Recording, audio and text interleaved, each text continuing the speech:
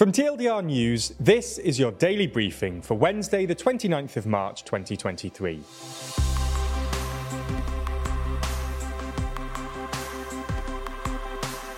Good afternoon. In today's Spotlight story, we run through the fallout between Israel and the US. This isn't the only thing happening in the world though, so we'll run through three of today's other important stories. And in our exclusive Nebula section, we run through the feud between Starmer and Corbyn. But first, what's going on between Israel and the US? The US-Israel alliance is a partnership that has endured for decades. Whether it's a Republican or a Democrat occupying the White House, US presidents tend to offer unwavering support and generally keep their criticisms and concerns for discussions behind closed doors. But as Israel experiences unprecedented protest and unrest in opposition to the government's plans to overhaul the judicial system, there's been a rare bout of public disagreement between Israel's Prime Minister Benjamin Netanyahu and US President Joe Biden. Speaking to reporters in North Carolina, Biden said, "I hope he walks away from it," referring to Netanyahu's judicial reform. Like many strong supporters of Israel, I'm very concerned. They cannot continue down this road. He went on to say that he hopes Netanyahu will act in a way that he will try to work out some genuine compromise, but that remains to be seen. Reporters asked if he was considering inviting Netanyahu to the White House, to which Biden responded, "No, not in the near term." Netanyahu rapidly issued a statement responding to Biden's comments, which said, "Israel is a sovereign country, which makes its decisions by the will of its people, and not based on pressures from abroad, including from the best of friends." Netanyahu did note, however, that the US-Israel alliance is unbreakable and always overcomes the occasional disagreements between us. Netanyahu's opponents have seized on the relatively icy exchange, with opposition leader Yair Lapid tweeting that Israel was the US's closest ally for decades, but the most extreme government in the country's history ruined it in 3 months. As we've covered earlier this week, Netanyahu announced he would pause his judicial overhaul plans after an unprecedented day of action on Monday. Israel's largest trade union had launched a general strike that effectively shut down hospitals, universities, ports, and the international airport, while massive crowds took to the streets. Protests had been ongoing since the laws were announced, and opponents came from wide sections of Israeli society, including business leaders, workers, military reservists, opposition politicians, civil groups, and more. Netanyahu said the delay is to allow for dialogue and to avoid a civil war, but it's unclear exactly how things will play out from here. Protest organisers have vowed to keep up the pressure on the government and want the overhaul, which they say amounts to a judicial coup, scrapped early. The government says the changes are necessary and that it has an electoral mandate to carry them out. We released a full video on the topic over on TLDR Global. Okay, so that's our main story for today, but there's a lot more going on around the world. So here's a rundown of 3 other stories.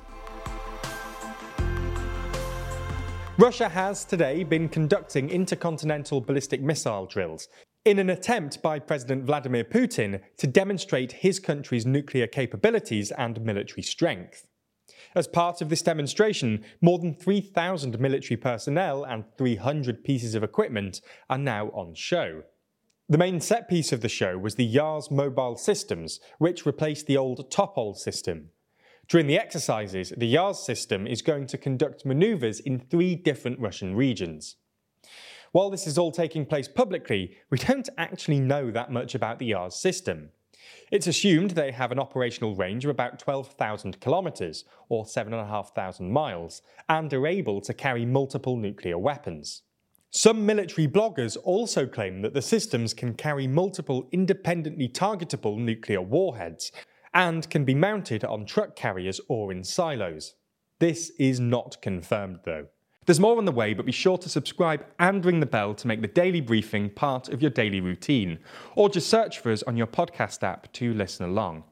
Moving to Kenya now, where huge protests have taken place at the home of the Kenyan president. The protests are taking place in response to the outcome of the recent election. The protesters accused President Ruto of rigging the election last year. The protesters this week have set fire to a farm owned by former Kenyan President Kenyatta, with no police in sight. Some were carrying machetes and others were spotted stealing sheep. So far, one man has been shot dead, according to the AFP, and police fire has also killed a university student since the demonstrations began last Monday. Speaking about the protest, Ruto said that, "My position as president is that the property, the life of everybody, Kenyans and foreigners, will be protected by the government of Kenya, and that the police have been granted operational and financial independence to work." He added that it's their duty to ensure that everyone adheres to the rule of law. Amsterdam has launched a campaign aimed at keeping out young British men who are seeking a messy night in the Dutch capital.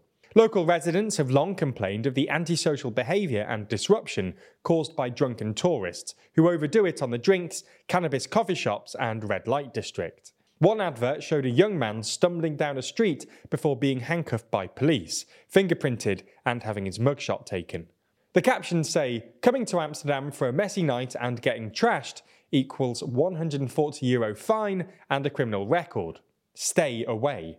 The campaign is initially targeting British men aged between 18 and 35, but could be expanded to other tourists in the course of the year. Some critics say the ad campaign plays off unfair stereotypes and are discriminatory.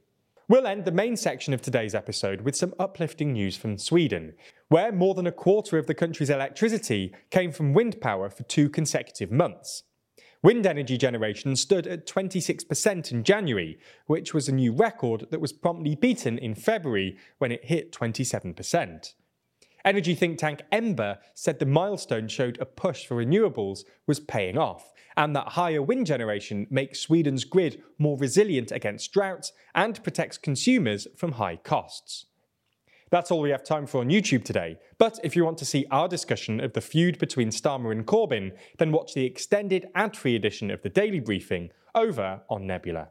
That's the streaming service we're building with a bunch of our creator friends, many of whom you're likely to be already watching. That means that by signing up, you not only get an extended ad-free daily briefing every single day, you also get to watch exclusive and ad-free videos from the best educational creators on YouTube. That's things like Real Life Law's incredible Modern Conflicts, which breaks down contemporary disputes around the world, Neo's Underexposure, which beautifully dives into complex and shadowy topics you've always wanted to know more about, or Extremities from Wendover Productions, which uncovers some of the world's most remote places. All of these are only available on Nebula, just like our extended daily briefings and a whole bunch of other exclusive TLDR content which never comes to YouTube. If you want to sign up, use the link in the description so that they know you came through us. That helps us out a whole lot,